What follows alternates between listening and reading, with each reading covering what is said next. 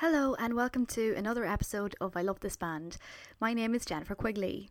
My last episode was about PJ Harvey and I was talking to Dwayne Woods, so if you haven't heard that episode, please go back and listen after this if you wish. There are also a few other episodes about various different artists you might enjoy. So today I'm going to be talking to Darach Ó Sé and we're going to be talking about the Pixies. I'm really excited to have Darach on because I've been meaning to have him as a guest for quite a while now. So it's really good to finally have him on. Darach is a host on the Mother Folklore podcast and he wrote the books Mother Folklore and Crack Baby. So he's just a really interesting person. I can't wait to share this little chat.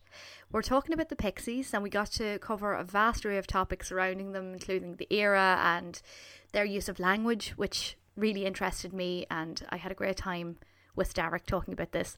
So as usual, I'm going to go straight into the short introduction of the Pixies and all about their career and how they got from A to B, and then I'm going to go straight into the chat. So thank you for listening.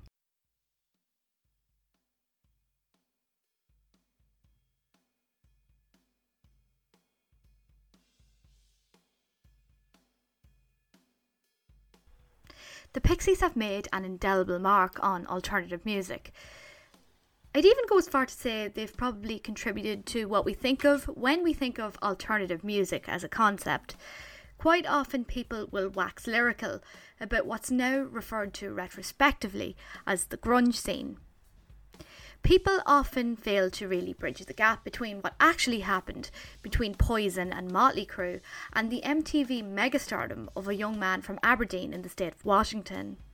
Punk rock is often compartmentalised as being 70s shock rock and a few lads in squats shouting about how much they hate Ronald Reagan. There's a grey area of Sonic Youth and the Pixies that could never really be pinned down as anything that provided the vital ingredients as to what the 90s would become. The same way the Sex Pistols, Black Flag and Patti Smith became musical rites of passage for many 90s bands, the Pixies made a mark that was quiet but impactful and diversified the palette of 90s rock. Quite often, glamour and image is attached to even the most anti-establishment bands of these eras, but the Pixies let the music speak for itself. Band disputes and maybe being ahead of their time meant they didn't quite reap the benefits of the grunge explosion. Charles Thompson IV, or Black Francis, was born on the 6th of April 1965 in Boston, Massachusetts. His father owned a bar in Los Angeles, California, and Charles spent his early years here. Charles was raised amidst the early stages of an iconic rock movement in the city. Mid-1960s California bands like the Byrds were in their early stages, and Bob Dylan was setting an example for an emerging counterculture. Charles was uprooted quite a bit between America's East and West Coast, and he was exposed to an array of different popular 60s music by his parents. Bob Dylan, Donovan, Elton John and the Beatles would have captured his imagination as a young man and demonstrated to him that pop music could be both light and dark. At least that would be my assumption in reading comments by Black Francis himself.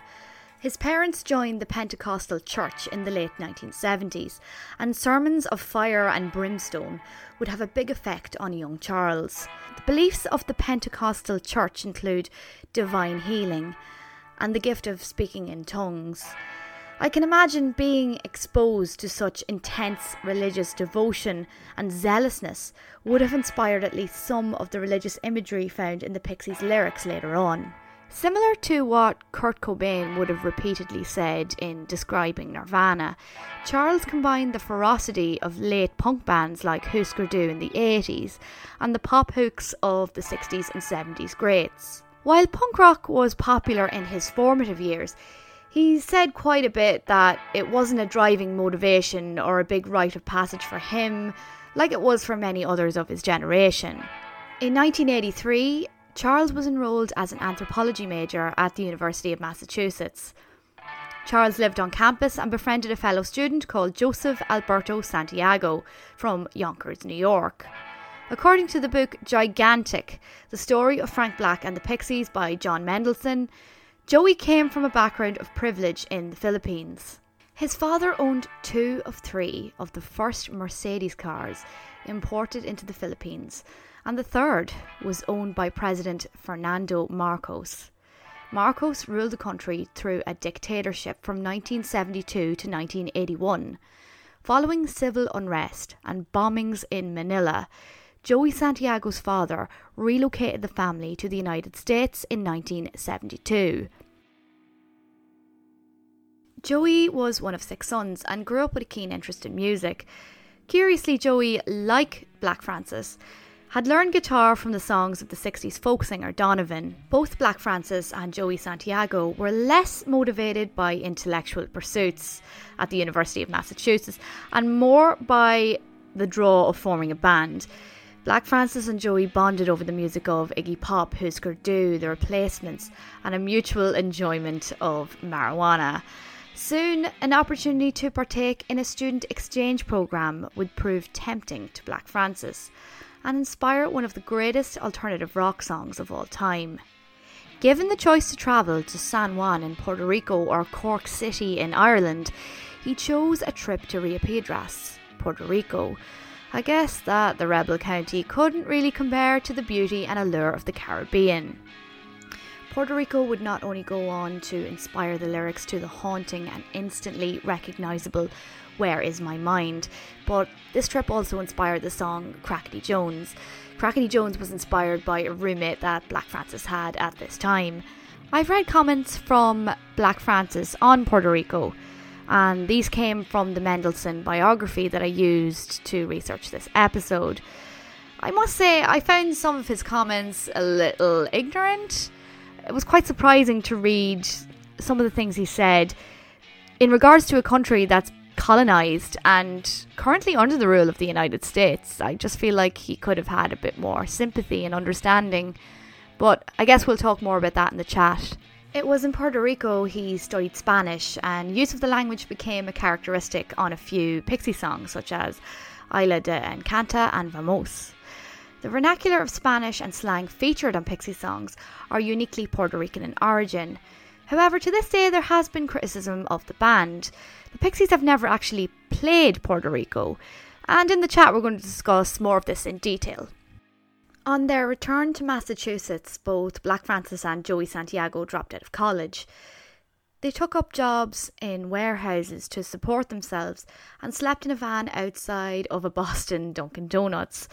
The 2 men had a vision for what music they wanted to make. They spent a lot of time watching local bands and building up ideas in their heads. Husker Du had punk influences but had something more experimental under the surface. Husker Du were heavy on distortion and covered 60s pop songs including 8 Miles High by the Byrds and Ticket to Ride by the Beatles. They were not constrained by the punk rock rulebook, and they acted as an inspiration to the Pixies and what that band would become. Joey proposed the name Pixies in Panoply, but the end bit was scrapped. Like the Beatles and the Byrds, the Pixies had a memorable simplicity to it. I've been referring to Charles Thompson as Black Francis for the majority of this, and I apologise if my interchanging of those names has confused any listeners. It was during this time Charles Thompson became Black Francis, and no explanation has ever been given as to why or what the real inspiration was. According to the Mendelssohn biography, it was inspired by the names of Billy Idol and Iggy Pop. Despite the lack of rock and roll glamour really attached to the Pixies, it's one of the only myth-making elements to the band themselves. The duo placed an ad in the Boston Phoenix for a rhythm section.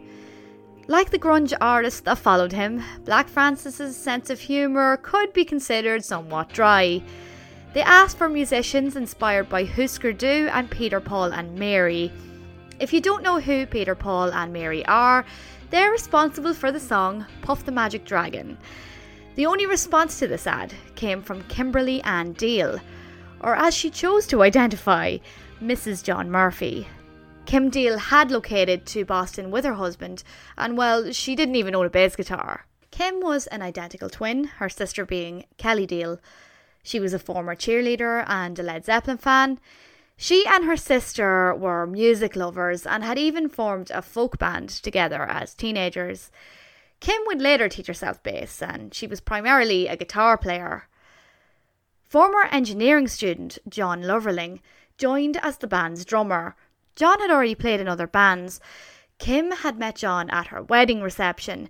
With the addition of Kim Deal and John Loverling, the Pixies were now a family of 4.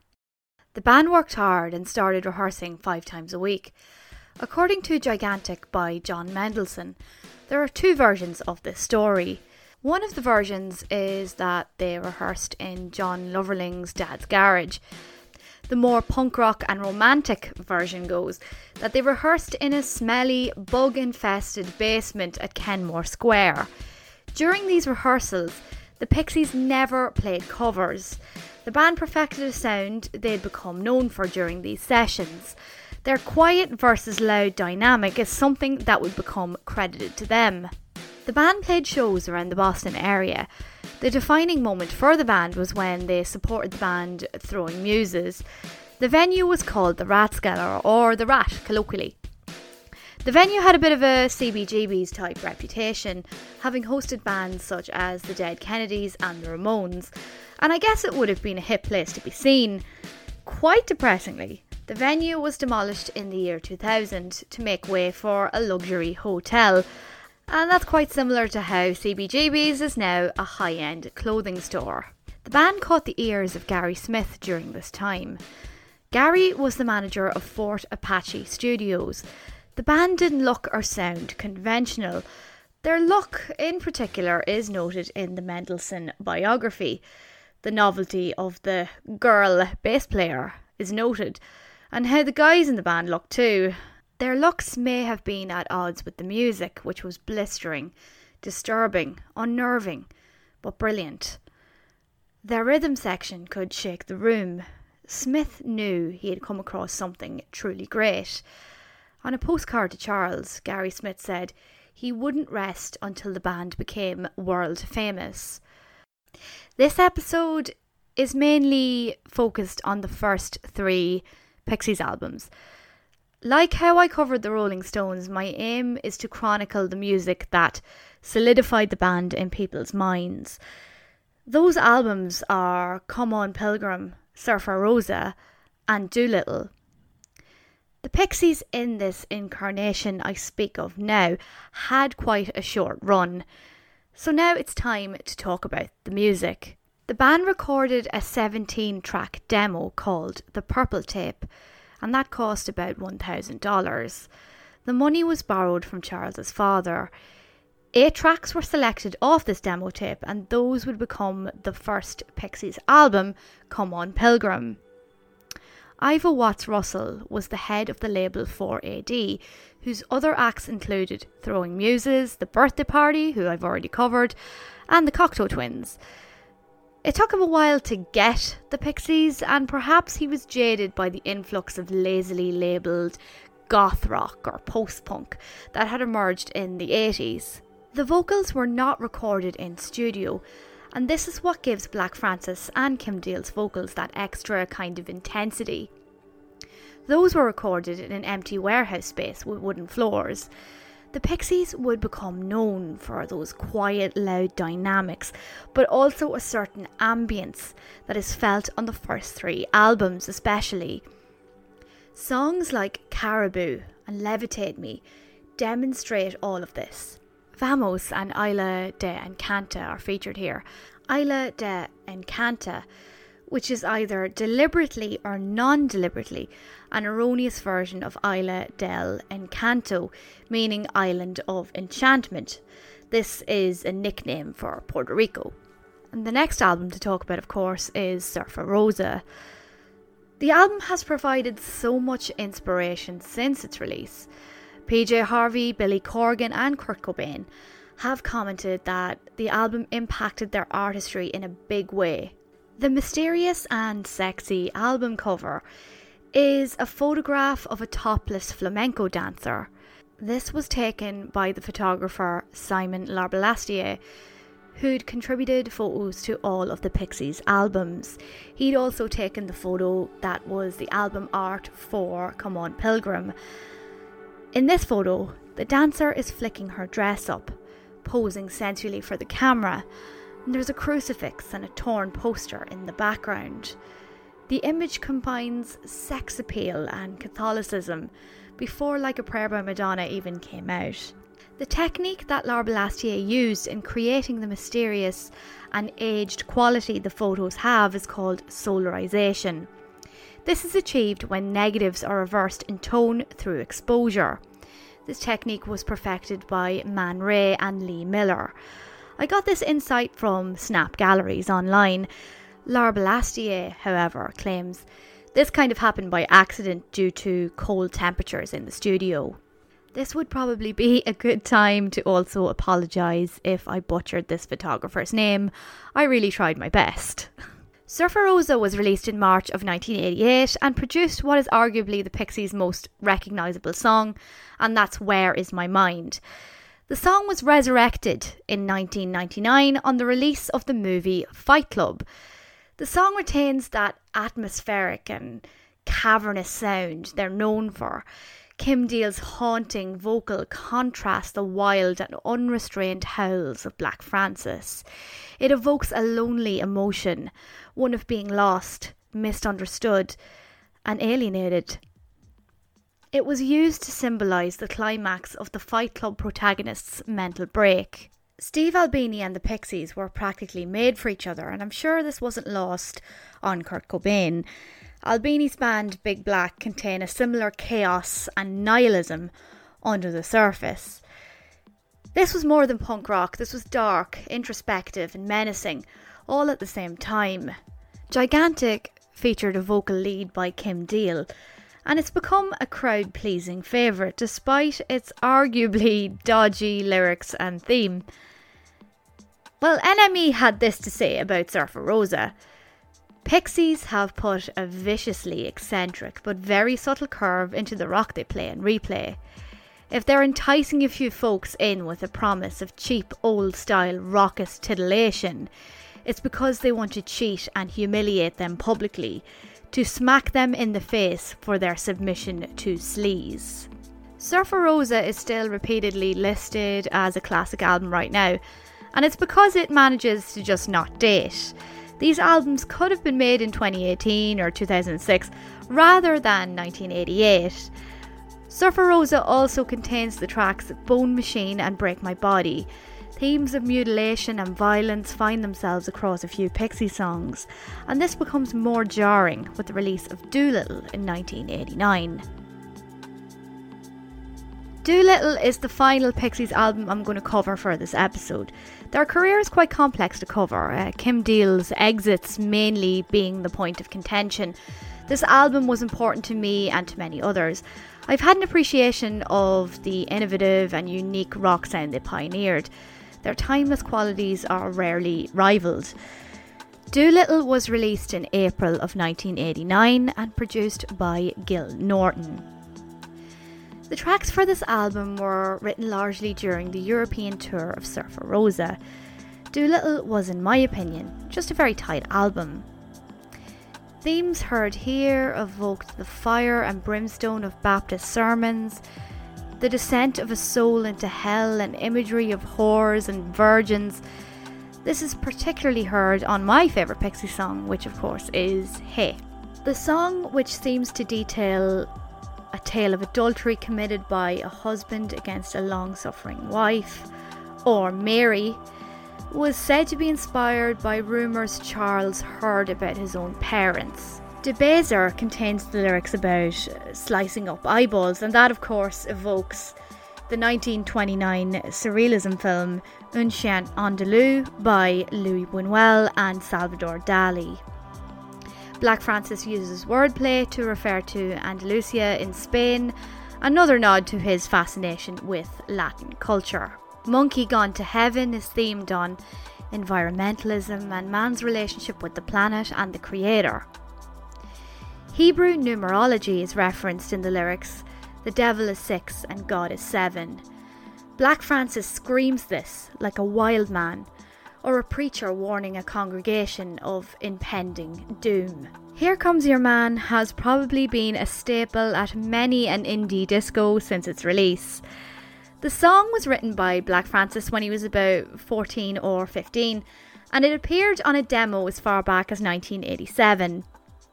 The song appears to be sort of romantic, and even made an appearance in the 2008 film 500 Days of Summer. While ever the optimist, I always chose to believe that it was romantic, or maybe I wasn't listening properly, because, like the movie I mentioned, it seems to be quite misunderstood. Apparently, to quote Black Francis himself, it's about hobos dying in a California earthquake. Well, I guess there's that. The aim of this little synopsis of the band's story is not to necessarily boycott the other albums. There's just simply so much to talk about. Kim Deal was frustrated with her lack of creative control in the band and formed the Breeders with her sister Kelly in the late 80s. By 1993, the band had broken up. Black Francis announced this during a BBC radio interview. He formed Frank Black and the Catholics after this. The Pixies reunited in 2003, but Kim Deal left again in 2013. To be honest, I'm not really interested in covering the drama and the in-band disputes here.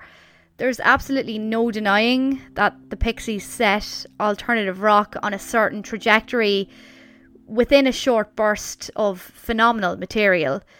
Their quiet, loud dynamics and surrealist lyrics certainly influenced what came after them. And on the off chance that you haven't really heard much of the Pixies, you haven't heard Surfer Rosa or Doolittle, maybe today is the day to start.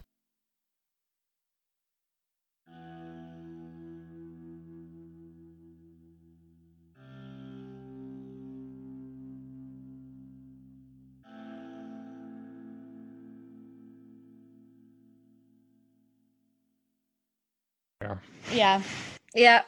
Okay, so I suppose thank you, Derek, for joining me today for it's absolutely my pleasure. This episode. This has been long overdue. I wanted to actually record something with you so long ago and never did. So I'm really glad that that we're finally doing this. So am I. Yeah. And I had a lot of fun on Mother Folklore. It was really fun. And it was just really fun to talk about an Irish band like that. I know I consider them an Irish band, so no, I do too. It was just great to have your insights as well on the Pogues from that perspective as well, and how significant they are in Irish culture. And yeah, we are looking forward to having you back soon to talk about another significant Irish band. Yeah, I can't wait. I'm really looking forward to that. So we're talking about the Pixies today. So I'll just start by asking you, like, why the Pixies? What do they mean to you, and what is it about them do you think that makes them special? But from your perspective mainly.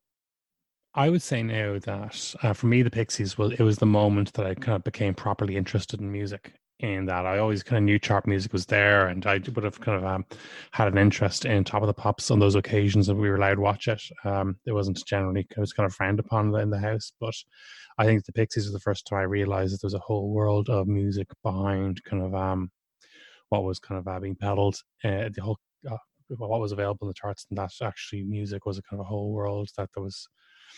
That was something you could get really obsessed with, and then they were the first time a band I thought that you wouldn't expect another person to have heard of them, but if they did, they might become your friend. And the idea that connection between music taste and personality, I suppose, was which is such a big part of being a teenager and forming groups. The Pixies are the moment that happened. Yeah, I think for young people, especially when you're like from maybe age 13, 14 up to maybe 17, 18, before you kind of start discovering yourself, like music really does inform who you are. And it does kind of, because obviously when you're a teenager, you think you're smart and everybody else is stupid. So when you hear bands that you relate to or lyrics that you relate to, you know, you think, oh, I'm cool. I'm in this cool club now. I get this. But, you know, all these people don't get it, but I get it.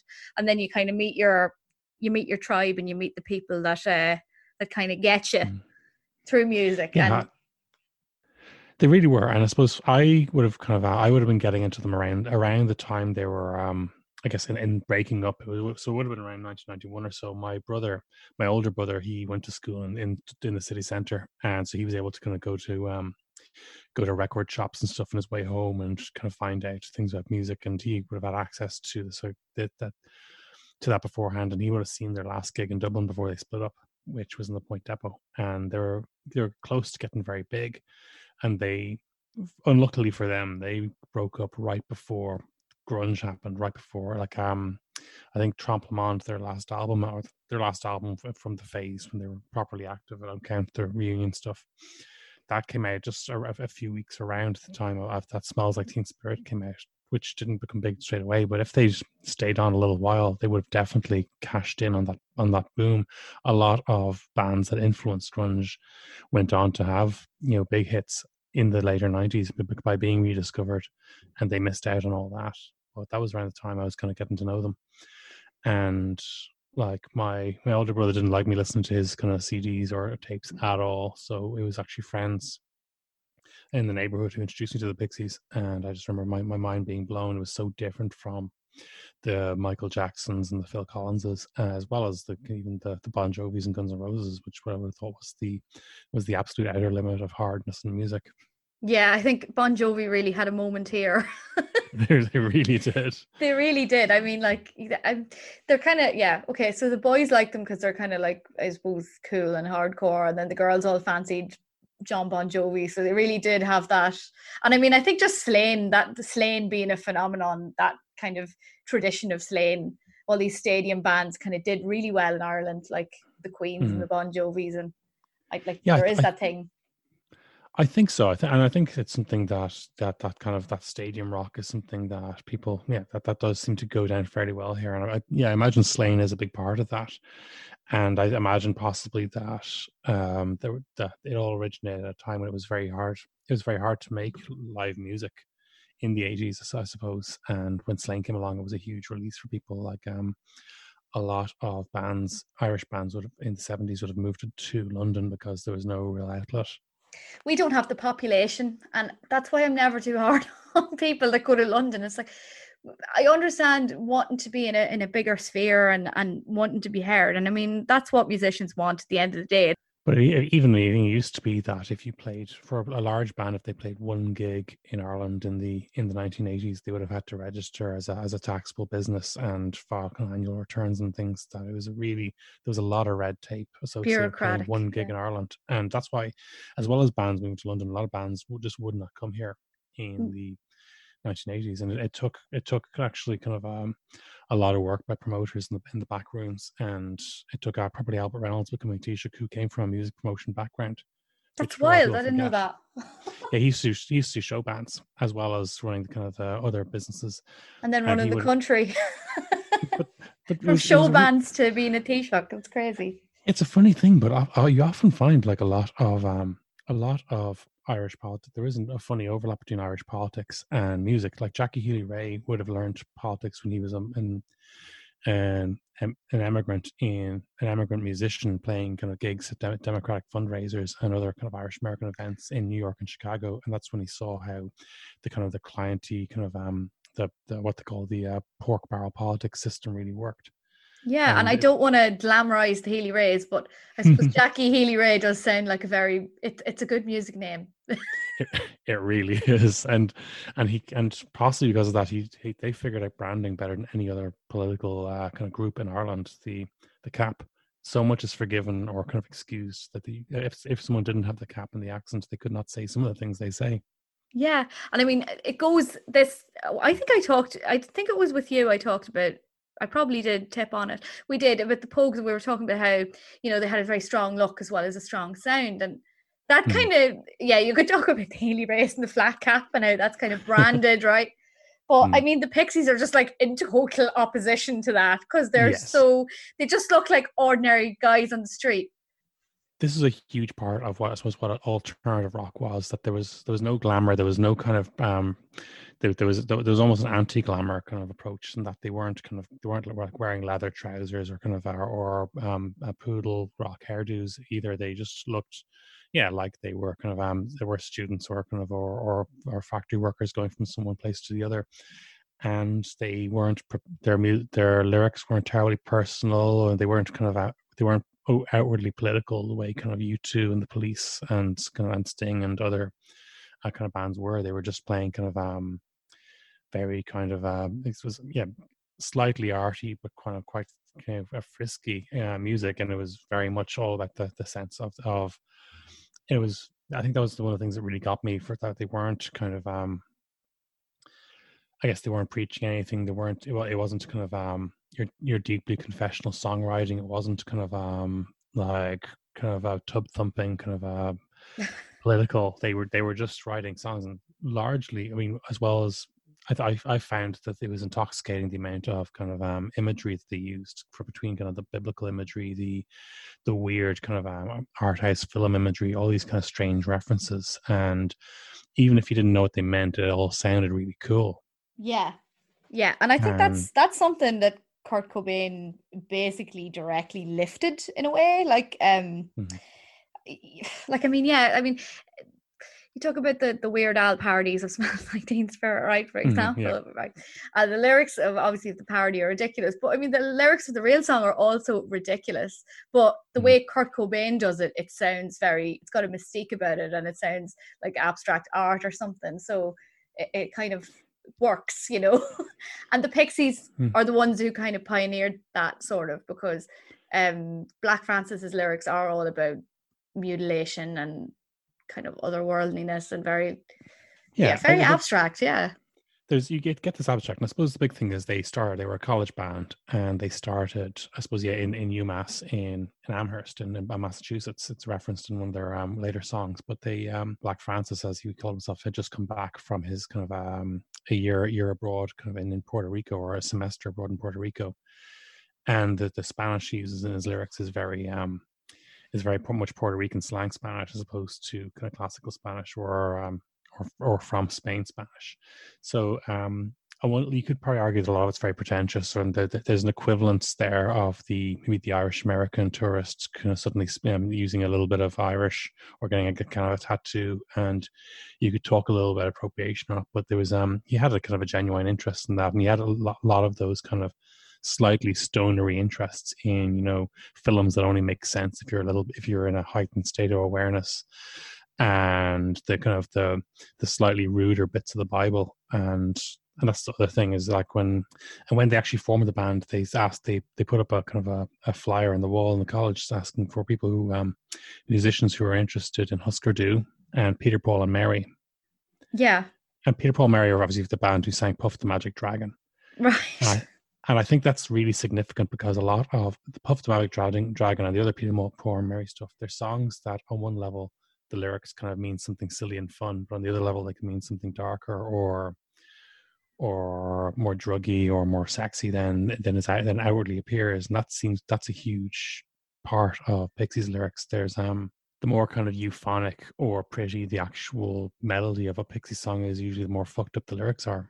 Yeah, and I suppose it kind of goes back to like nursery rhymes have a darker meaning a lot of the time. Like, was it Ring Around the Rosie is about the Black Plague? I've often heard that. I don't know whether that's an urban legend or not, but that does seem to be, because the pocket full of posies and the tissue, we all fall down. It does seem, certainly. I mean, there's a very strong argument that it's about the Black Death, and similarly, Rockabye Baby has that kind of very dark ending. Yeah. And like in DeBaser especially, and there's the lyric slicing up eyeballs, and it's really disturbing. It makes you wince when you hear it. It's about the Salvador Dali. Yeah, there was an art, the Dali movie on Chien Andalou, and that's, he references that in the lyrics, Chien Andalou, which he slightly mispronounces, but partly because yes, I imagine so. I mean, like, I think some of those lyrics were actually made up as they went along, and he was maybe initially talking about, I think, something about Andalusia in Spain as opposed to Chien Andalou, which he makes some match sheets. The big thing is he sang what he thought sounded good, and it all came down to more. I mean, and you can analyze the lyrics and what they all mean, but the real big thing for the Pixies has always been that Pixies sound.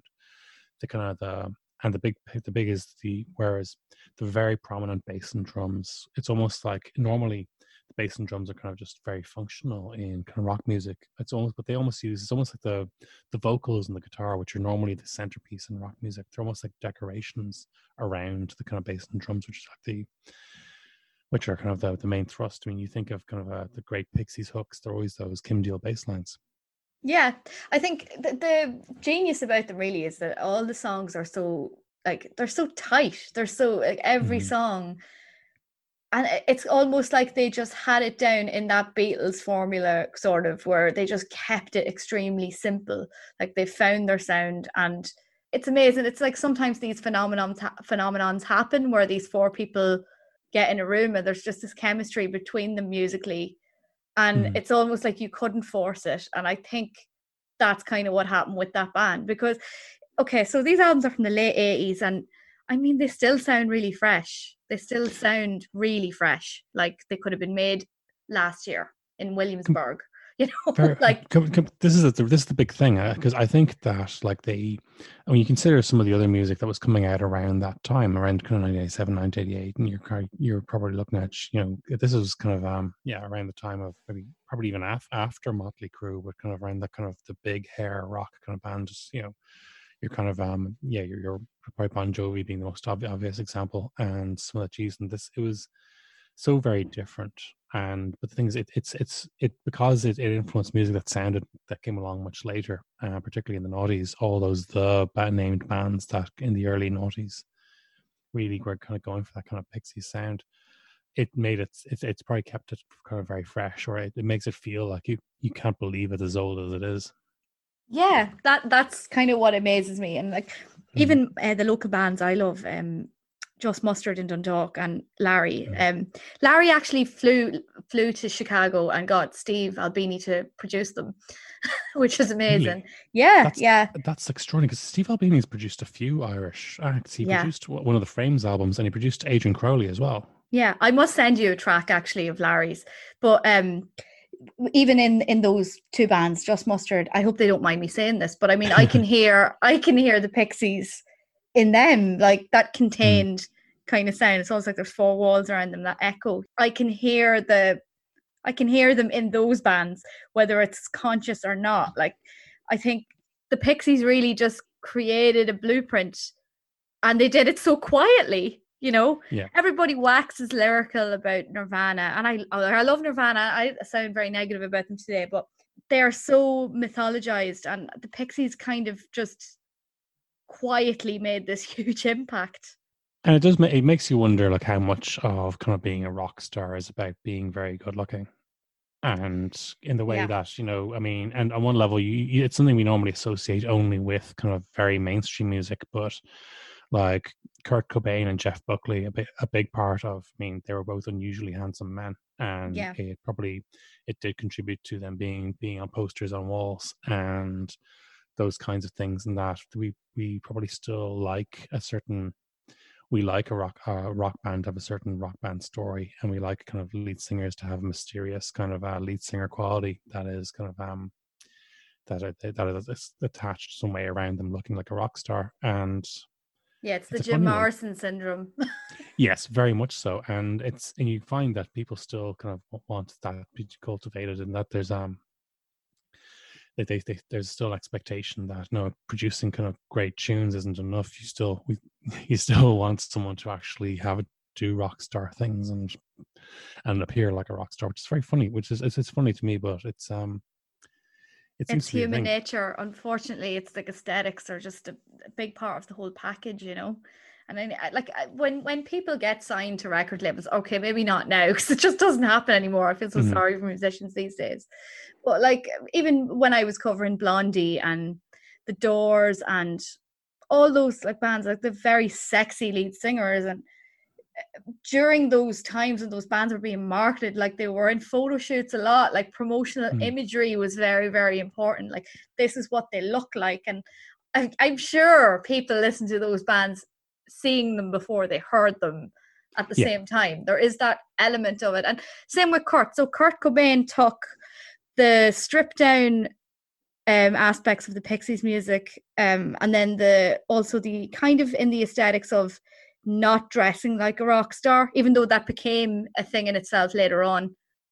You know, Yeah, and that did you the check shirts? I think the Pixies did wear check shirts for all the closest thing they had to a kind of a combined look. But I know again Kurt Cobain did that for a while. But then again, chances are it's probably because that's what you could get in the thrift shops, and it was probably what everyone wore around the time. I think Kim Deal was saying that, when she was growing up, I think it was in Ohio, that, everything, all bands were expected to just be wearing spangles and stuff all the time, or kind of in jumpsuits. And that was the version of country music, I suppose, that was there at the time. And it was clearly, even though it was at one level, it was an unintentional look, and at the same time, it was very much a reaction against Yeah. what these things. But it's I but think, you're yeah, it was Chris Cornell from Soundgarden said, because he was famous, of course, for his flannel shirts and his ducks and his, that's that look that he had in the early 90s. And I think he said that literally they dressed like that because they were in Seattle, and Seattle is cold. And it was like a yeah. practical decision as well as a fashion statement, It's funny in a way how the Seattle scene kind of kicked off around the same time as Microsoft and Starbucks, which are both Yeah. kind of big Seattle firms. So you kind of wonder if one followed the other or not, because it seems that the same sort of thing happened in Atlanta, with kind of large Atlanta businesses really kind of reestablishing themselves. And I do wonder sometimes how much of I mean, we do probably still will have music scenes in cities. I mean, the internet hasn't changed things that much. Yeah, But oh no, absolutely. yeah. Like Limerick, for example, they've got a really great hip hop scene at the moment. Really interesting stuff is coming from there. To a small degree, Dundalk as well. Like, yeah, I think so. And yeah, I'd like to think that, yes, people, that we having a critical mass of kind of bars that are happy enough to allow new live music, and a critical mass of people who want to actually go to them. And this is why often you get music scenes often happen in cities that are almost big enough for big tours to go to, but not. Often too, again, people think grunge killed hair metal.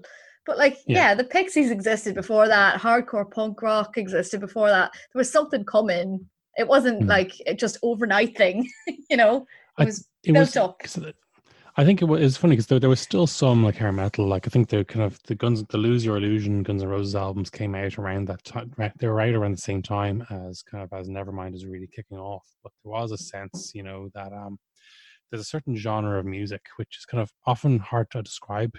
Sometimes some genres are named after the fact, like yacht rock was named kind of after the fact. There's the School Bullies' favorite band is a certain genre of music. Right. And Guns N' Roses were absolutely that. And then years later, it became over the Chili Peppers or kind of, I think, possibly even Kings of Leon or Oasis would have gone through those things. But there was a sense that at that point, kind of, the Nirvana were almost at that stage. But like it was case, there was a sense that Guns N' Roses were kind of over, even though they were still having kind of some big hits, and that Nirvana represented something that was actually a little bit new and a little bit exciting. Just like I was saying when I opened the episode there, it's like Nirvana were the band that kind of brought kids together. Like, you like Nirvana, oh, you like Nirvana, let's all go to see Nirvana together, And it's kind of like that in Ireland. I've seen it happen with My Chemical Romance too. When I was a teenager, like it very much became like a movement based on just a common interest rather than being anything political. And yet, I do think that I think you do find people, the teenagers who are very interested in music tended to actually become interested tended to have strong opinions on other things as well. And with the fact that Kurt Cobain spoke openly about being pro-feminist and on some of those issues in his songs, it did actually make people, teenagers who never thought about it, just to actually take that seriously. And so on some levels, you actually do that. I suppose musicians can have a positive influence in those things. And the Pixies specifically didn't really have a position on anything. Interestingly enough, they briefly alluded to environmentalism in one song, but not in a way that was going to make you stop by using plastic bags you're shopping or do anything else. They alluded to the fact that in an apocalyptic way, and there were a lot of apocalyptic references in some of their lyrics, but there's always a sense with nerdy weirdo bands that maybe the apocalypse is a good thing because the world sucks.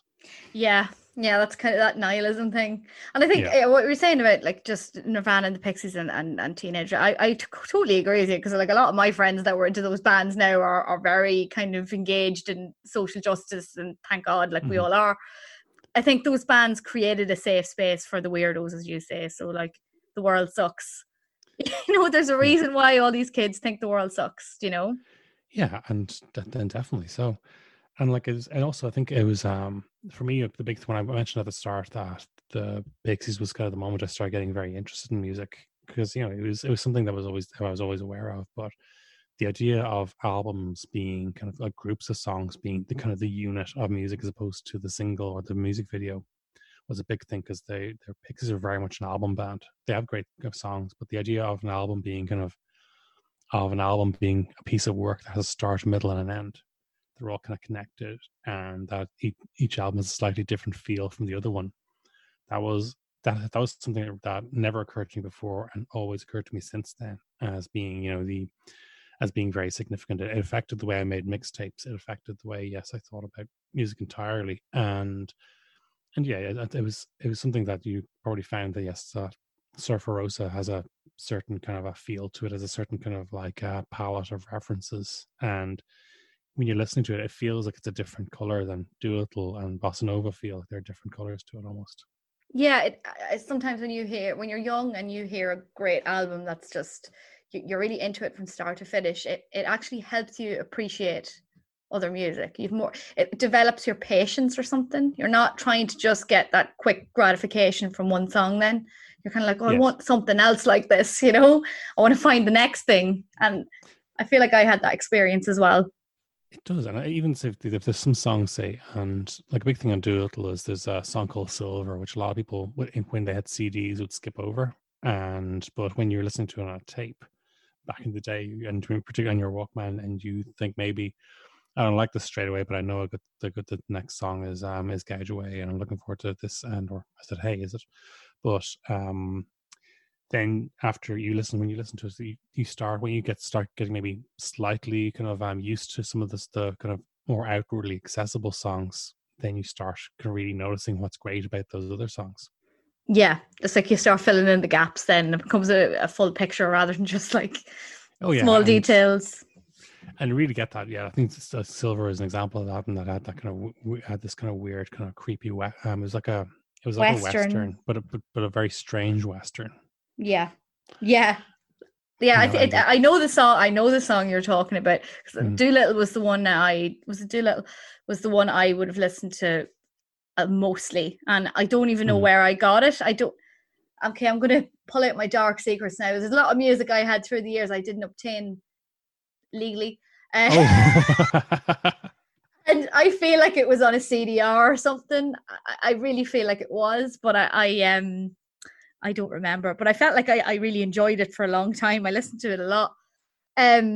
So what you were saying there about how like they are more of an album band than a single band. They did have Here Comes Your Man, and that was kind of nearly manufactured to be a single sort of, and it kind of went against their principles sort of. And in a way, I think it's funny because it still had like the lyrics still had a darkness which wasn't immediately obvious unless you went looking for it. And apparently Black Francis had written the tune when he was a bit younger. He'd written on a piano, and it's the only Pixies song that I can actually sing to my kids when they're kind of going to sleep, because it has that do do do do do do do, and but then and again they obviously had to, at that particular point in time, they had to put out a video for it. But as we discussed before we recorded, their videos were awful. They just did not. No, they did not care. And at the time, often indie bands wouldn't actually make videos at all because it wasn't expected, because it was an additional cost. And it wasn't until, again, around the time, so many things that would have been great for the Pixies happened the moment they split up. I think Spike Jonze went on to become this very kind of popular hipster kind of film director. His first music video was for 100% by Sonic Youth, which came out around the time the Pixies stopped. Had Jason Lee as a skateboard in the video. It was a cool video. And then after that, he did the videos for like Sabotage by the Beastie Boys and It's Oh So Quiet by Bjork. It completely changed the way people thought about music videos, particularly the idea that yes, cool bands had to have music videos now as well. It wasn't just for Michael Jackson. And that was a thing that, again, if they had held on together for another 2 years, they probably would have had a cool music video for one of the songs on Trompamont, which would have gotten them the airplay and the recognition. Yeah, because they have such strong imagery in their songs, that leaves a whole lot of room for creativity with music videos, and how they could have really created that or added that kind of visual element, which they, as we said, they never did. Like, I hate that video for Valoria. It Valoria. makes me insane. Makes me It's insane. it does. It reminds me of some of those kind of it's almost trolling, and they wouldn't have called it that at the time because Gloria is a relatively accessible song. The song you can like the first minute you hear. It's a song you might almost sing along with the chorus nearly on your first listening with the end. And they just, and Bossa Nova was a bit more poppy. That album was a little bit more kind of they had more kind of he was connecting more with the kind of Californian surf sounds and some other kind of some other tunes like that. And you had a clean, like Anna is a fairly clean sounding song that was almost like it's almost like the background music in a hospital waiting room. It's so kind of it's so benign sounding. And Javelina as well. They've got some very kind of like unusually pleasant sounding songs, maybe or less troubling, which probably could have had done some airplay if they played the game a bit more, and maybe they almost felt like they were trolling the industry by saying by coming that close and stepping away. And that's what.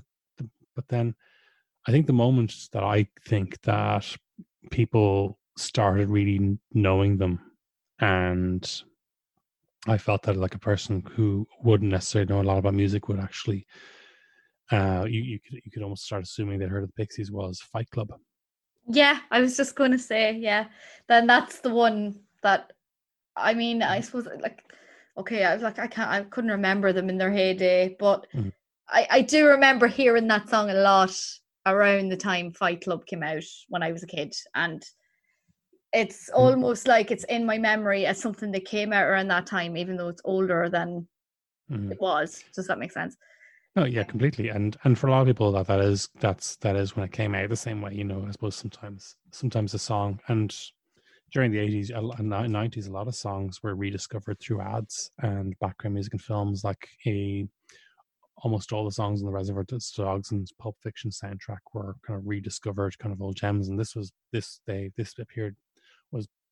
started being a way to re-promote old existing music instead of having to deal with new bands or discover someone new. You could like they found in the 90s, the late 90s was the big time for the movie soundtrack, the compilation, Yeah. and you probably found the films like Cruel Intentions and Empire Records and the Tarantino ones. They could dig deep into recent or existing music instead of having to kind of find the new next Ennio Morricone or the next kind of Simon Garfunkel. They could just do that. Yeah, I was today before I was writing notes today, and I was also watching old ads from 90s telly. I don't know what brought me there. I just was. But yeah, like it made me think just about the Guinness adverts and stuff like that. And when I was watching it was a Guinness advert, I think it was from 94. I was just looking at it going like, God, they were really into the whole 60s aesthetic, but like there's a bit of like retro Tarantino vibes going on here as well. And it's really like it exposes what was kind of fashionable and cool at the time, because Guinness would have probably tried to be very current, you know. Yeah, and they really did. I think it was in the 90s that you had this whole new Guinness ad campaign. It started with the man dancing, waiting for the pint, was this kind of real turning moment, and then that song, that was used in the background of that ad, became kind of a hit off the strength of it. Which, and before that, any time a Levi's ad came out, the song would always become a minor hit. There was a Levi's ad with Brad Pitt before he was famous, which had 20th Century Boy by T-Rex. Yeah, which just hit the charts right after that. And similarly, the I Just Want to Make Love to You kind of song. Oh yeah, that Coke ads. Yeah. And you actually you probably found at the time that it was for a record company, it was a great way to give songs on their back catalog a second shot. And yeah, like Fight Club. Do you think Fight Club really would have helped resurrect? I think so. Because a big thing was, there's this kind of meme at the moment from The Wolf of Wall Street. There's a meme of Leonardo DiCaprio sitting up, pointing at the TV because he recognizes something. Yeah. And that's basically like every Pixies fan in the world was like doing that at the end of Fight Club, and it got people talking. A lot of those people happen to be kind of journalists and things. It got people talking with the Pixies again, and because this was also around the time that Napster had just begun, and it was the worst possible time to have your music rediscovered because people could just get it for free. Yeah. And so in that sense, but it did, people then started saying, oh, what's that cool song at the end of Fight Club? And so yeah, that did lead to it. And then you got the, as the noughties began, you got what's become the kind of the semi-ironic but not really kind of slowed down acoustic cover versions of popular songs things. I hate that. I'm not a fan of that at all now.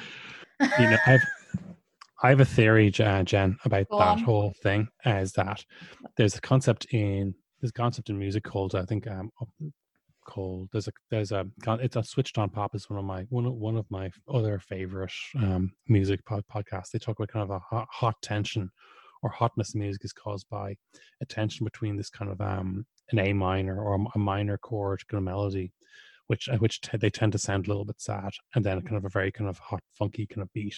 So when a song kind of like Crazy in Love sounds really good, you're wondering why it sounds so, why it has that great kick. One of the reasons is the melody would probably sound sad on its own, but the kind of the tempo and the bass line kind of pull it all together.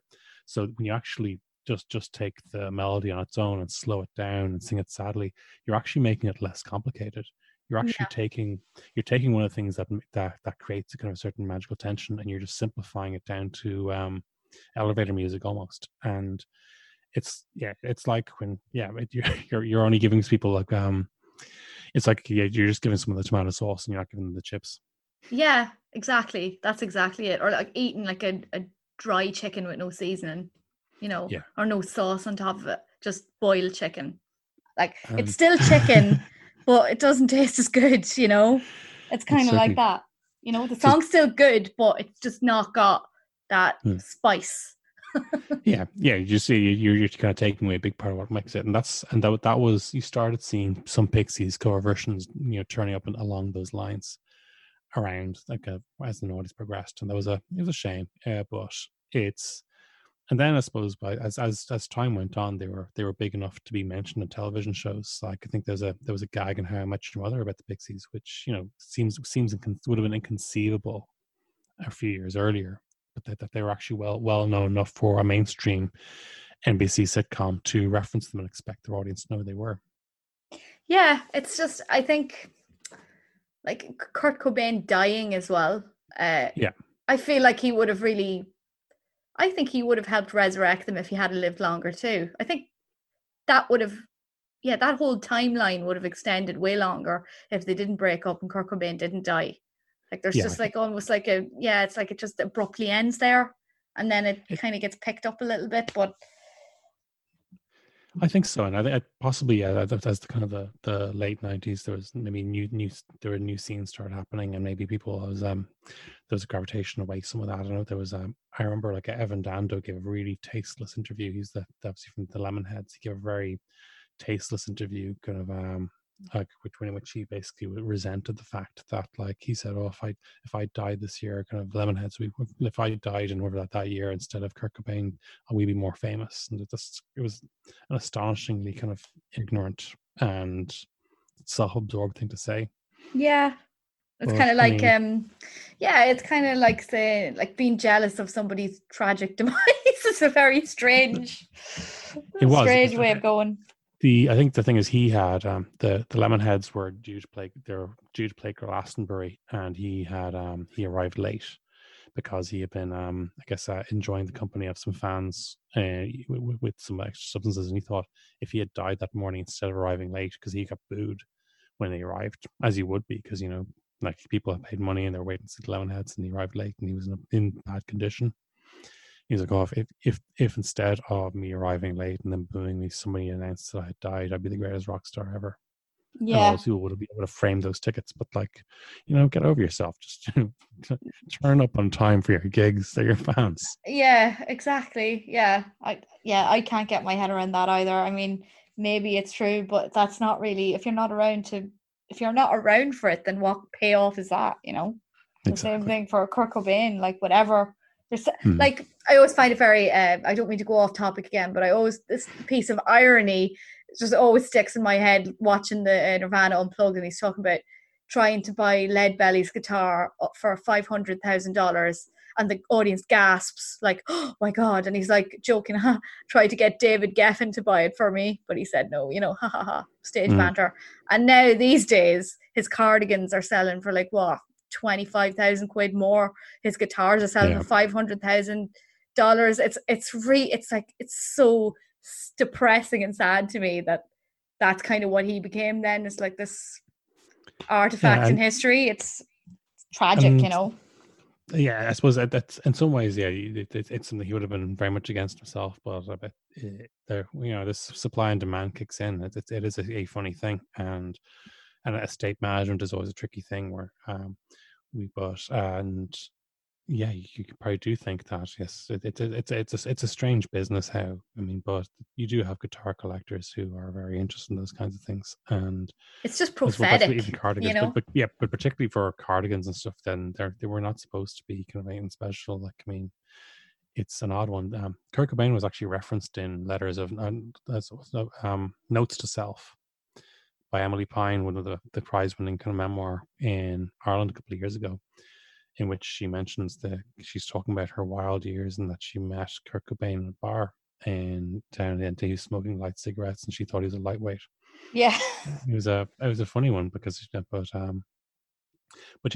whereas the Pixies never had there's no real rock star stories about the Pixies other than that they had massive disagreements with Steve Albini when they were recording Surfer Rosa, and then that they kind of had bad kind of live disagreements in their last Black Francis and Kim Deal frenemies, to say the least. It seems like it's a funny one, and it's been said, and the Pixies are probably one of the most obvious examples. In kind of a cool alt indie band, the girl can be the lead singer, and if she's looks a certain way, she can be the drummer. She's kind of cool, and she can be the bassist. She's kind of very hip.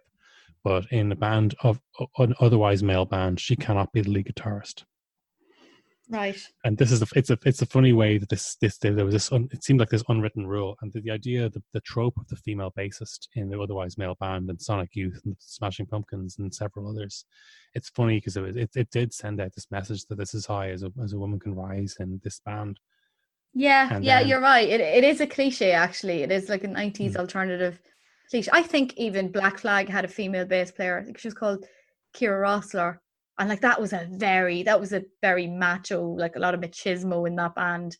Very much so. Yeah, and I think she used to come out on stage kind of dressed like Madonna, almost being like, fuck you guys, you know what I mean?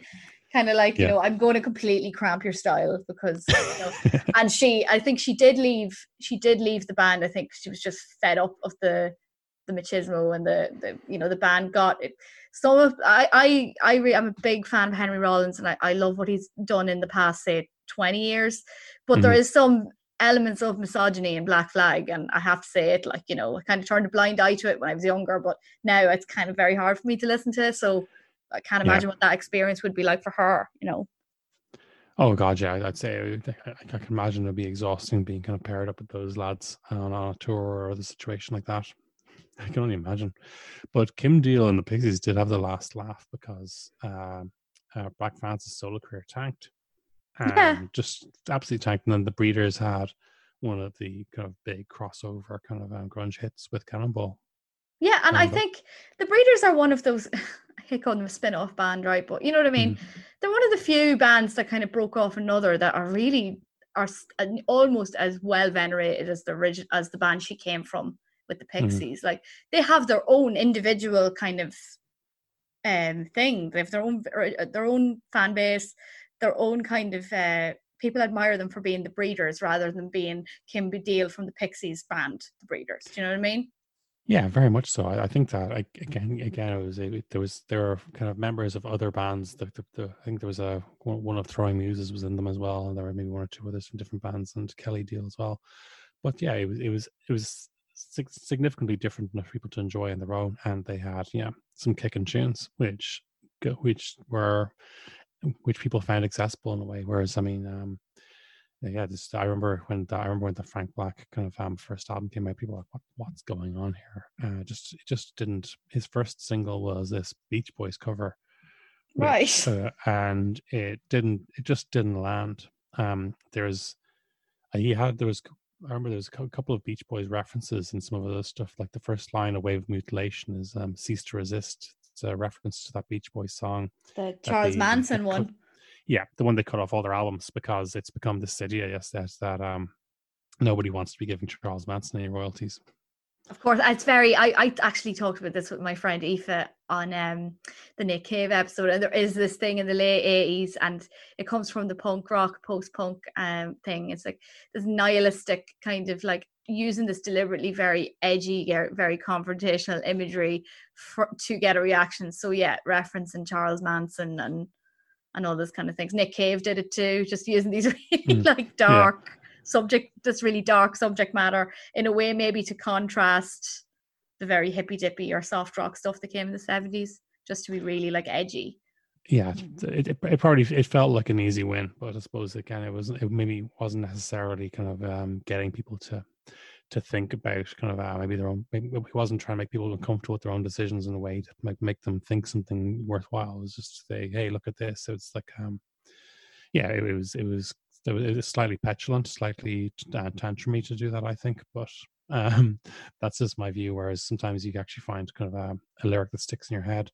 And we mentioned Patti Smith earlier. I remember when I was a child and we were in town for some reason. I was walking with my parents, holding my parents' hand, my dad's hand, or my mum's hand, and I saw these punks sitting in the green. And my dad wanted to walk past them quickly because punks are terrible. And one of them had "Jesus died for his own sins, not mine" written in the back of his leather jacket. Right. I remember seeing that when I was like 5 or 6 years old. Yeah. Whoa, being Yeah. absolutely stunned. And Dad tried to my parents tried to make me walk faster. And I just remember afterwards, why would someone say that? Why would someone just like not want kind of what Jesus would offer? And I never forgot those. I always wondered why would someone do that? And it absolutely stuck as a lyric in my head for years. And then I found out Patti Smith says, "Oh wow, that's what cool. that guy was interested." In that sense, that's it. Whereas kind of like it feels like kind of maybe just kind of cheekily referencing Charles Manson would never be as powerful as that. No, I think, yeah, even with the Patti Smith, I think when you're a little child, things like that can be shocking and I would nearly say nearly upsetting, because it's very kind of scary and it goes against all the things you're being taught as a child simultaneously. So you're seeing this going, why are these adults? I mean, they could be 15, but you'd be like, why are these adults saying that? But Jesus, it could be scary, it could be scary. And then the kind of the little mini kind of that upset would stick in your head. Like that really upset me that day when I saw that. And then as an adult, you're like, I kind of get it now. But in my innocent little child brain, that was just scary and wrong. And I think, yeah. So let's see. So didn't Black Francis, he had a solo career. Did I imagine that he went into some kind of country folky route? I know he formed a band called the Catholics, which I thought was fairly significant in that because the Catholicism just seemed to keep turning up in his music in a very kind of kind of naughty way. And I suppose at that point I kind of moved on in that I felt that what he had given me with the Pixies was enough, and I was you can make kind of a and I was ready to step aside. So I kind of stopped following his career a bit then, but I just felt like kind of those 5 albums, 4.5 albums, if you will, if you can't Come On Pilgrim was a half album. I just felt that they were a great gift. And then when he was doing these other things, he was probably addressing a different community. It wasn't really for me anymore. I just wasn't when I found when they started re-releasing kind of like the Purple tape and new Pixies content with new members. I felt like that's they're recording for someone else now. Yeah, it sometimes feels like they're just getting other people to fill in the gaps so that they can do live shows as a kind of a nostalgia thing for fans and want to hear the songs live. But it's not, flogging a dead horse is a bit cruel, but I would kind of be like, they're not existing to be the Pixies, as in to work as the Pixies and create new stuff. They're existing as the Pixies to just serve a need. Yeah, and I mean, and again, there was like as I said, my brother had seen them back in 1991, the kind of Planet of Sound tour, and even then, their live reputation was, it was solid. It was, but they would have been very kind of proud of not putting on a kind of Motley Crue style kind of pyrotechnic show. They went on, they weren't trying to, it was never about kind of, performance, kind of shredding guitar kind of solos and, jumping around and kind of fireworks or anything. They were up and it was, the light, they were at albums first, then songs, then probably, then live kind of stuff I think would be a fair kind of stacking of their charms. Yeah. So in that sense, and I think the context of noughties and tens live shows by artists who've been reformed was always, oh, we're not getting royalties anymore because of Napster and because of other streaming services, so we're touring instead. Yeah. And I think in that context, like if it was a case they came back together and I put out, great albums the way Robert Plant decided, yes, right, rather than doing a Led Zeppelin kind of world tour, I'd rather make good albums of Alison Krauss. I'd have a lot more respect for that. Yeah, I agree with you. I think Robert Plant's albums actually recently are great. They're really good, genuinely good music. There's no one his generation who's putting out new music of that quality apart from himself. Like, yeah, I can't think of anybody at all. I can't.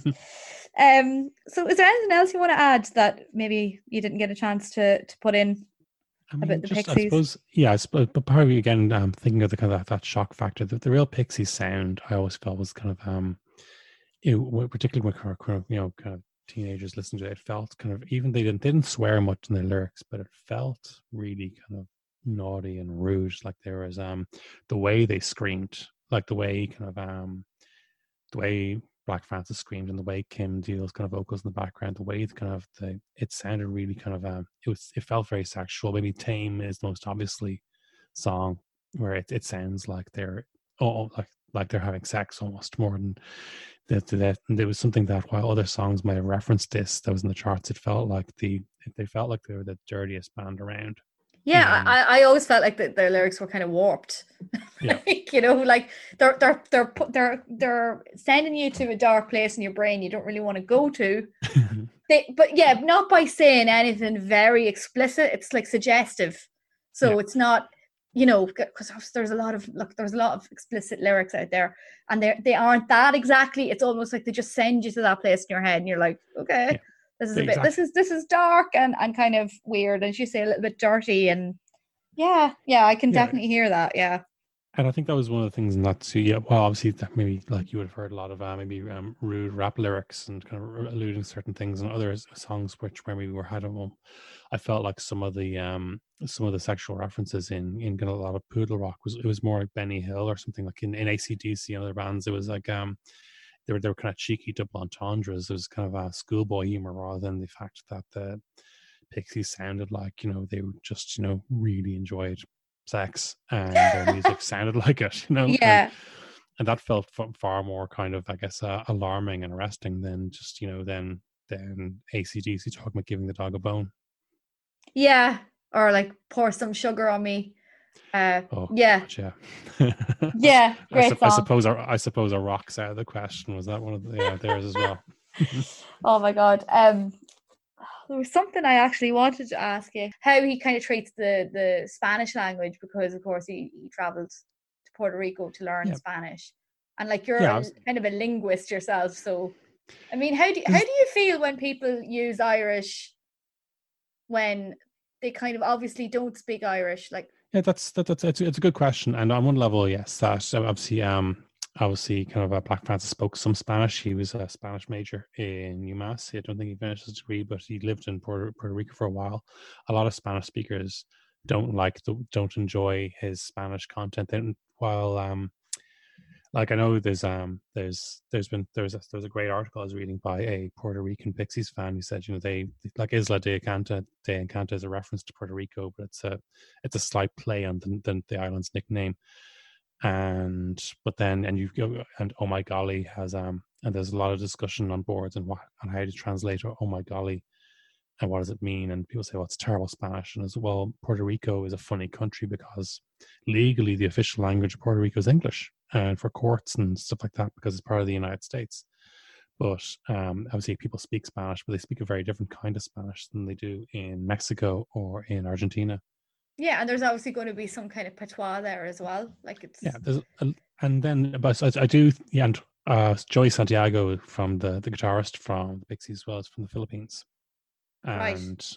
and I remember Steve Albini, like, so he would have been from a fairly wealthy family in that he was able to go to university in the United States, and I remember Steve Albini at the time saying they were pro Marcos, his family's pro Marcos, Right. which is I thought, well, he's never mentioned it. He doesn't have to be held to scrutiny. If it's one thing if he had said kind of pro Marcos remarks, but he didn't. He didn't. So that felt like Steve Albini was being a bit bitchy. But Yeah, and I also like your family can have beliefs that you don't share. Do you know what I mean? Like sure. Yeah, he was leading his own path. It's yeah, no, of course, and that's fair enough. But in terms of, yeah, the, like, obviously, I thought it was really interesting that it always surprised me when I started getting into music how we were almost only getting Anglosphere music. That I thought, surely don't France and Spain and all these other countries, like, why does so much of the world's music come from two or three countries? Why do we get so much of it from these, and why is so much of it in English? And a huge part of the soft power of the English language is pop music, yeah. and so it's always something I was very kind of conscious of, and the fact that he used some Spanish was interesting. It did interest me a lot. I'd never thought about the context of kind of white privilege or stuff. There were some examples Or of kind of Irish, fetishizing kind of Spanish a little bit, sort of. yeah, a little Yeah. bit, and the idea that, say, that you maybe that it provided a certain amount of cover, that it was that the language was decorative and it didn't have to mean anything, and but he did use English in that way too. Aerosmith on the Permanent Vacation album, they had a song with some Irish in it, and it was, I think it's the last track in the album, and it used Irish, but probably it didn't. When you're listening to it, it doesn't sound like it's being spoken by a native speaker, and it probably is being. They probably wanted it to be just sound mysterious, like kind of like something like druid or a or an enchanted kind of elf woman might say, as opposed Mhm. to, and that is, I mean, it's it's one thing, but they probably felt they had permission to do that because of Clannad and Enya, and maybe sometimes the way people were experiencing Irish was as a kind of as a background, it was in background music type contexts, and for some people who maybe aren't acquainted with the language struggle in Ireland, they might think that's all they know about it, and it's a funny one, all right. And on one level, you don't want to discourage people from using it, and there's so little. I guess there's so little linguistic diversity in pop music as it is, Yeah, it's and I never ever thought in a million years that the way I would be listening to Irish in music would be through hip hop in Ireland. Never thought that in a million years. So there I am happily putting Kneecap and even Hazy from Limerick. oh yeah, Yeah, he has a Smisha, and like that's a banger. It's like if ODB or DMX like spoke Irish, like his delivery is like so, it's so dirty, yeah, like it's great. It sounds it, hard as F, right? I just never thought in a million years I would be saying that, but I am. So it's mhm. possible, you know. It is, and I guess I know a lot of the exciting kind of Irish language, I guess, content, for want of a better word, is coming from the north at the moment. Maybe wherein people maybe had to, like Kneecap and more Maura Zapf, who wrote Noni in the book, maybe possibly had to fight harder for it, or there was it was forged. It's been forged in a different fire almost up there, and so it was. I think Kneecap is one of the most phenomenally interesting things to have happened in Ireland, in any musical genre. It's remarkable that something like Kneecap exists. It's not forced. And There it's were organic. Yeah, that's exactly it. It's like it's not gimmicky. It's not we're going to translate the song into Irish or we're going to do a song in Irish for the sake of doing something Ask Gaeilge. It's like they have that is they own it. Do you know what I mean? and That is their vernacular. They own that language and you can they hear it re, in the music. They're taking ownership of it and it's not just decorative as we've just and mentioned before. and they are not getting a grant for it. They are clearly not. They clearly No, didn't send an application form to get they're to not receive. sponsored. Yeah, Yeah. exactly, you know. So And it's so, very punk rock. It's very kind of just yeah, it's like that's what I think I appreciate about them is that's organic. It's not mm, coming from an institution, it's not gratuitous and it's not forced education, if that makes sense. Mm. It's like it's totally organic, it's part of the culture. And Yeah, I think so, and it's I suppose it, and it isn't. It would be interested to see how. I mean, I was reading one article from about the Spanish context of "Oh My Golly" and other songs for a person from Puerto Rico. They've never played a gig in Puerto Rico, even though it's referenced more than any other country, I think, in their music, and which is an odd one. And I do wonder how their Spanish songs like "Vamoose" and all went down when they were playing them in Madrid or in Buenos Aires or places like that. that's why I was asking you, as an Irish speaker, like, how do you Mm. feel? And you mentioned Aerosmith. I was like, that's the only way we could possibly relate to what that feels like, as a native speaker, as a language. Yeah, I think so. So it's, I mean, it's, yeah, you wouldn't want to kind of say a hard no, but I think it's, I guess the main thing is what is the Irish for? What is the Irish being used for? Is it being, yeah, is it adding meaning? Is it adding decoration? Is it a reference to something that's about Ireland? Or, yeah, or is it a case that you just want to say some words and you don't want the listener to know what they mean, but you want them to kind of, you want them to invoke a sense that is associated with Irish? Then, Yeah, yeah, you're a mystical druid, like mm, in Buffy the Vampire Slayer. What was it the Dublin bus announcement? exactly. And it's because it's like I was thinking recently that there's two books. There's been a bit of talk of Karl Marx recently. He's never really gone away, and Das Kapital is one of two German books that's always known by its German title, and the other is Mein Kampf.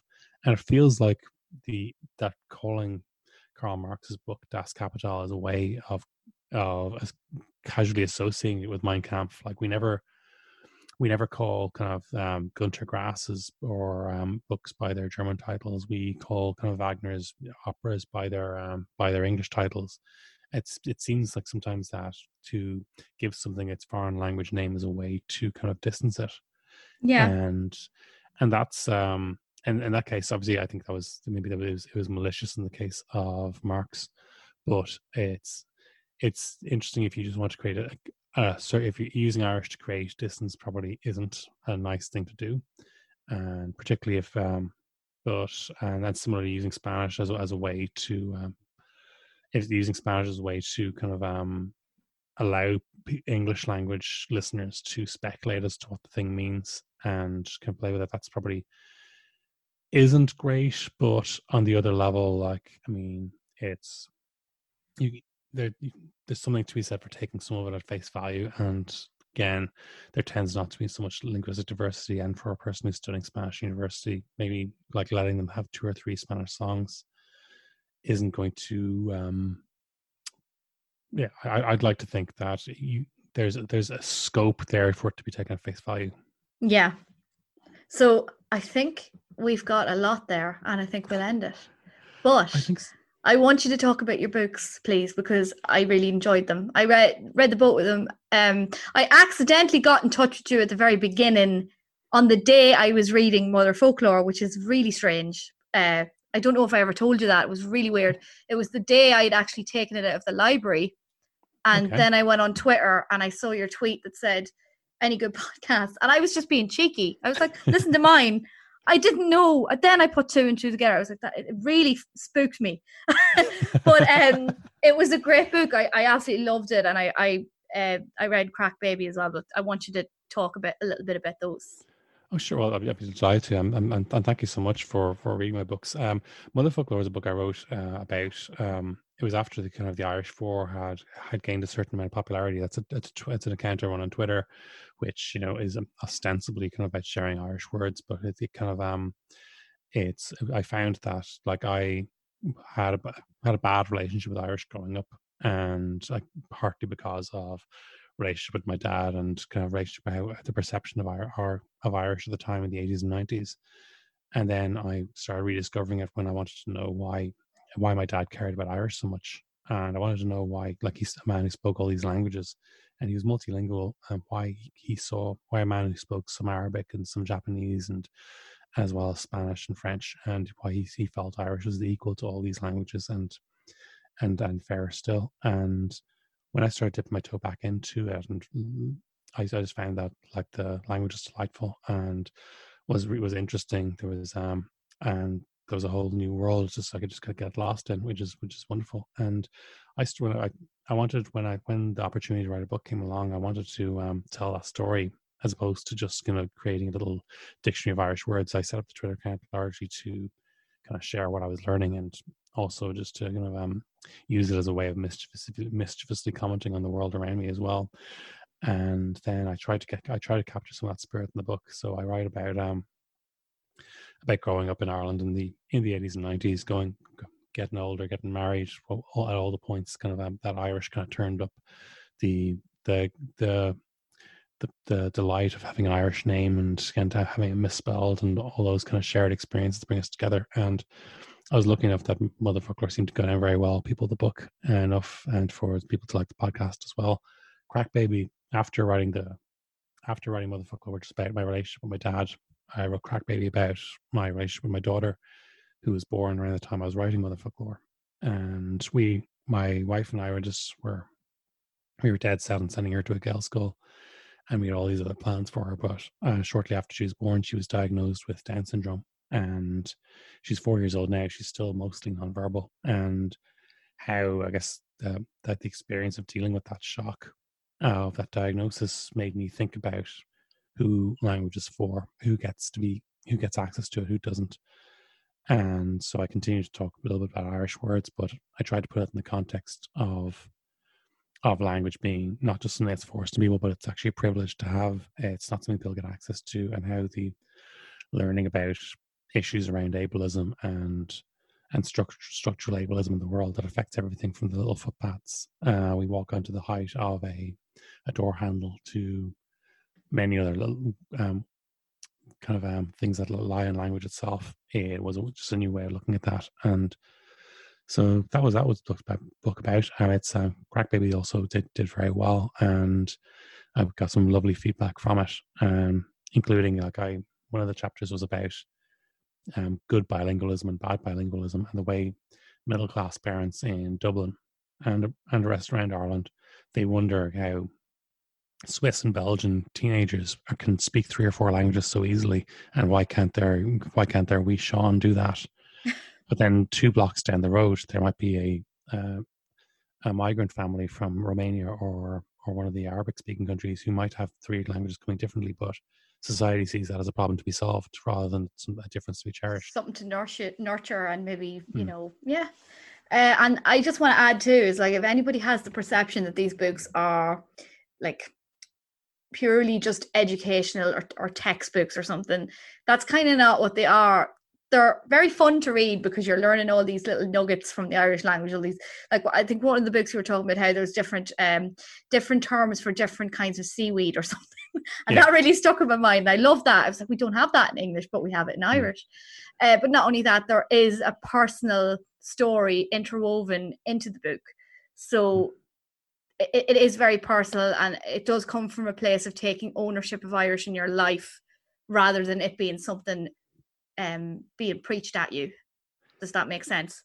And I think that's why I think I really enjoyed those books, and I'm glad that I eventually did get around to reading them. So well, I'm absolutely delighted, Jennifer, because I'd love to hear positive feedback from it, because when you do write a book, you're always kind of worried about if you've kind of said the wrong thing in one place, or people can dwell on one sentence. But it's been really meaningful to get that feedback, and thank you so much for having me on I Love This Band, which is one of my absolute favorite podcasts in Ireland. I think you're just one of the best podcast hosts on this island. Oh, that's so kind. Thank you so much for that. And okay, so we'll leave it there, and thank you, Derek. This has been just the best fun ever, and I can't wait to come back again, and we're going to talk about loads of other stuff about things Irish people like. Certainly are. Absolutely. Slán go bhfuil. Slán. And that was that. I just want to thank Derek again for taking time out of his busy day to be a guest on this podcast. I'm really happy to have him as a part of I Love This Band, because I know he's been very supportive of this podcast, so that was a lot of fun for me. You can find Derek on Twitter at The Irish 4. You can also follow the Mother Folklore Twitter, which is simply at Mother Folklore, and they're also on Instagram. You can also look up Derek's books. I really recommend reading them, Mother Folklore and Crack Baby. So wherever you get your books, please read them. They're very good and I enjoyed them personally. So I highly recommend them to anybody who's interested in the Irish language or just language in general. So please pick those up. You can find me on Instagram and Facebook at I Love This Band Pod if you want to give me a follow there. I also have a playlist on Spotify called Songs We Talked About. And that's really just a reference to this podcast and any of the music I may have mentioned. As you may know, I can't play the Pixies music or anybody else's, as you know, it's copyrighted and this is an independent podcast. And on that subject, I just again want to thank you for listening. I write, record, produce, whatever. I do all of this myself. It's an entirely DIY operation. So please tell your friends.